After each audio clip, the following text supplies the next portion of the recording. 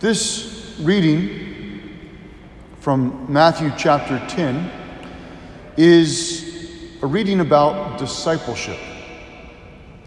Now, in each of the Gospels, there's a different presentation of discipleship. In the Gospel of Matthew, you see that it's very much there's an emphasis on the Word of God. He mentions prophets here. In the Gospel of Mark, it's doing mighty deeds. When Jesus sends the apostles out to make disciples of all nations, he says that you will do the same works that he does. In the Gospel of Luke, the symbol of discipleship is in service to the poor. In the Gospel of John, it's to be the beloved disciple. And so here there's three things that he points out in discipleship. The first is not everybody, or not just anybody, is worthy. The second is a disciple receives from God, and when he receives, he gives to others, and in their reception of him, they're receiving Jesus. And the third is that God is the one who gives the gift. So worthiness, receiving, and God's gift. When we read these words from Matthew about worthiness, it says, "Whoever loves father or mother more than me is not worthy of me." There's a lot of things from the Gospel of John or the letters of John you could put in a Hallmark card, but this line from the Gospel of Matthew, you could not put this on a Hallmark card. Happy birthday. You are not worthy of the gospel if you do not. It really wouldn't be a good, don't use that one. But what is he talking about here? I mean, doesn't gentle Jesus accept everybody and anybody? Well, he's not talking about being a son or daughter of God. Everyone is made in the image and likeness of God. And so even if someone is a complete pagan, in some sense, they're a child of God. And in fact, all of us, before our baptism, we were all pagans. The image and likeness of God had been lost because of sin. And that's what St. Paul is talking about in the second reading today. He says that in your baptism, you died with Christ. Who dies? Sinners. And we're all sinners. St. Paul says earlier in the gospel, or in his letter to the Romans chapter 1, he says, "For all have sinned and fall short of the glory of God. But thanks be to God that we have been saved through Jesus Christ." None of us are worthy. We are made worthy. Jesus Christ, the only Son of God, came down, and in his humanity, he restored the image and likeness of God to each one of us through our baptism. So that when we receive the body of Christ, we're receiving not only God, but our true selves. And if we believe this, if we believe that we are saved by the grace of God that comes to us in the sacraments, then when we hear these words of worthiness, we hear an invitation. Is it worth giving up anything in this world to follow Jesus? Absolutely. Because what is he going to do? He's going to restore to us everything that was lost, and through us restore it to the world if we answer the call of discipleship. Now, the word worthy here may not actually be a great translation. In the Greek, it says axios. And you all know your Greek, so I'll just move on to the next point. Just making sure you're still paying attention. So, axios, it can mean worthy, but it can also mean suitable. So, you might have seen, Father Colin is a priest. Is it suitable for him to be my altar server? And I don't think I'm worthy to have such an amazing altar server. But the word suitable, it kind of changes it, doesn't it? You could read it this way: whoever loves father or mother more than me is not suitable to be called my disciple. Now, this for us in our society right now, this is a very confusing thing, because the family structure, for example, is flipped on its head. The children are first, then your spouse, and then if we can, we'll get to church every once in a while. But why does this not work? Well, if you look at how families are doing in the last 20, 30 years, maybe even more, we realize that doesn't work.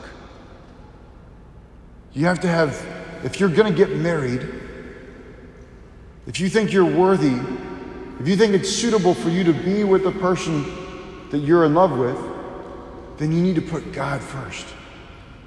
Because what does he say here? He says, whoever seeks to find his life will lose it. And if you go into marriage and you think, you're everything to me, they can't give you everything. I mean, I'm sure that your wife is beautiful. I'm sure your husband is handsome and virtuous. Especially you. I'm just kidding. No, I'm not kidding that you are, but I'm just saying. But you're going to suck the life out of that person.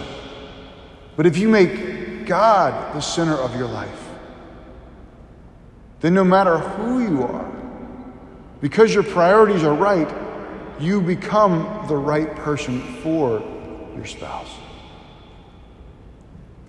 And then your children, seeing the love that you have for each other, then they believe that they were created out of love. And then we realize why it's so important to get this suitable structure of reality right. Because whoever loses his life for the sake of the gospel will find it. And that's what we find. When we lay down our life to follow Jesus Christ, then we find that we have more than enough energy and strength to give ourselves away. It's in denying ourselves that we find ourselves to be the worthy gift that we're meant to be for others. So then he says, whoever receives you receives me, and whoever receives me receives the one who sent me. That reveals to us the whole structure of discipleship, the whole nature of the gospel, of Catholicism. That we don't have anything in our life that's not a gift. Just feel your heartbeat. Every single beat from your heart, it's God's gift. You can't breathe without God keeping your breath flowing through your lungs. There's not a single part of my life that's not a gift. And so I need to receive him. And he says, when we receive a disciple, or when we receive Jesus, we're receiving the Father. That image and likeness that was lost is restored in the sacrificial gift, or receiving the sacrificial gift of a disciple of Jesus. And so, to be a disciple, another way, in the Gospel of Matthew, I said it's the gospel that teaches us to listen to his word. And so he mentions prophets. We need to receive his word. And when we receive his word, we're students. A disciple is a student. You're a learner. You're receiving from God. We don't even really know how to think until we know the word of God. And when we get our priorities right, when we live that suitable, worthy life to call ourselves a disciple, and we both receive God's word and we give God's word so others can receive it, then he promises one more thing. He promises the gift that he compares to drinking a cold glass of water. He says that whoever gives only a cup of cold water to one of these little ones to drink, because the little one is a disciple, amen, I say to you, he will surely not lose his reward. I remember 20 years ago when I was in college, I was kind of struggling with something, and I went and found a priest I went to Franciscan University. And I knocked on his door, and I could see he was really busy. And he immediately saw who I was, and I said, Father, I really need to talk to you. And he immediately shut his books. He was, I guess, grading papers. Very busy priest, very good man. And I said, I'm sorry, Father, I can come back later. And he goes, no. He says, I was ordained for you. Wow. This man is worthy of being called a disciple of Jesus Christ. I knew I could, whatever he was going to say to me in response to my problem, I could receive anything he said. And his words, the gift of his discipleship, the gift of his priesthood, was like a cold glass of water on a warm day in my struggles. And as I reflect on that, coming into St. John's, I want to tell you that I was ordained for you.